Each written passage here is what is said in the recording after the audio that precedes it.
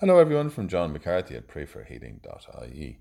Saint Teresa of Avila said, I never asked graces from the souls in purgatory without being heard. In fact, the graces I could not gain from other heavenly spirits, I obtained from the souls in purgatory. Today's Gospel reading is from Luke. As Jesus drew near Jerusalem and came in sight of the city, he shed tears over it and said, If you in your turn had only understood on this day the message of peace. But alas, it is hidden from your eyes. Yes, the time is coming when your enemies will raise fortifications all round you, when they will encircle you and hem you in on every side. They will dash you and the children inside your walls to the ground.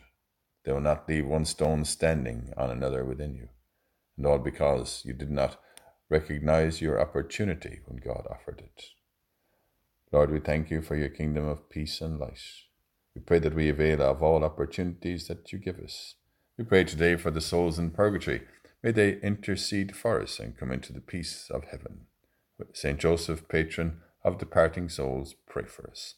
Let us pray together and say for one another.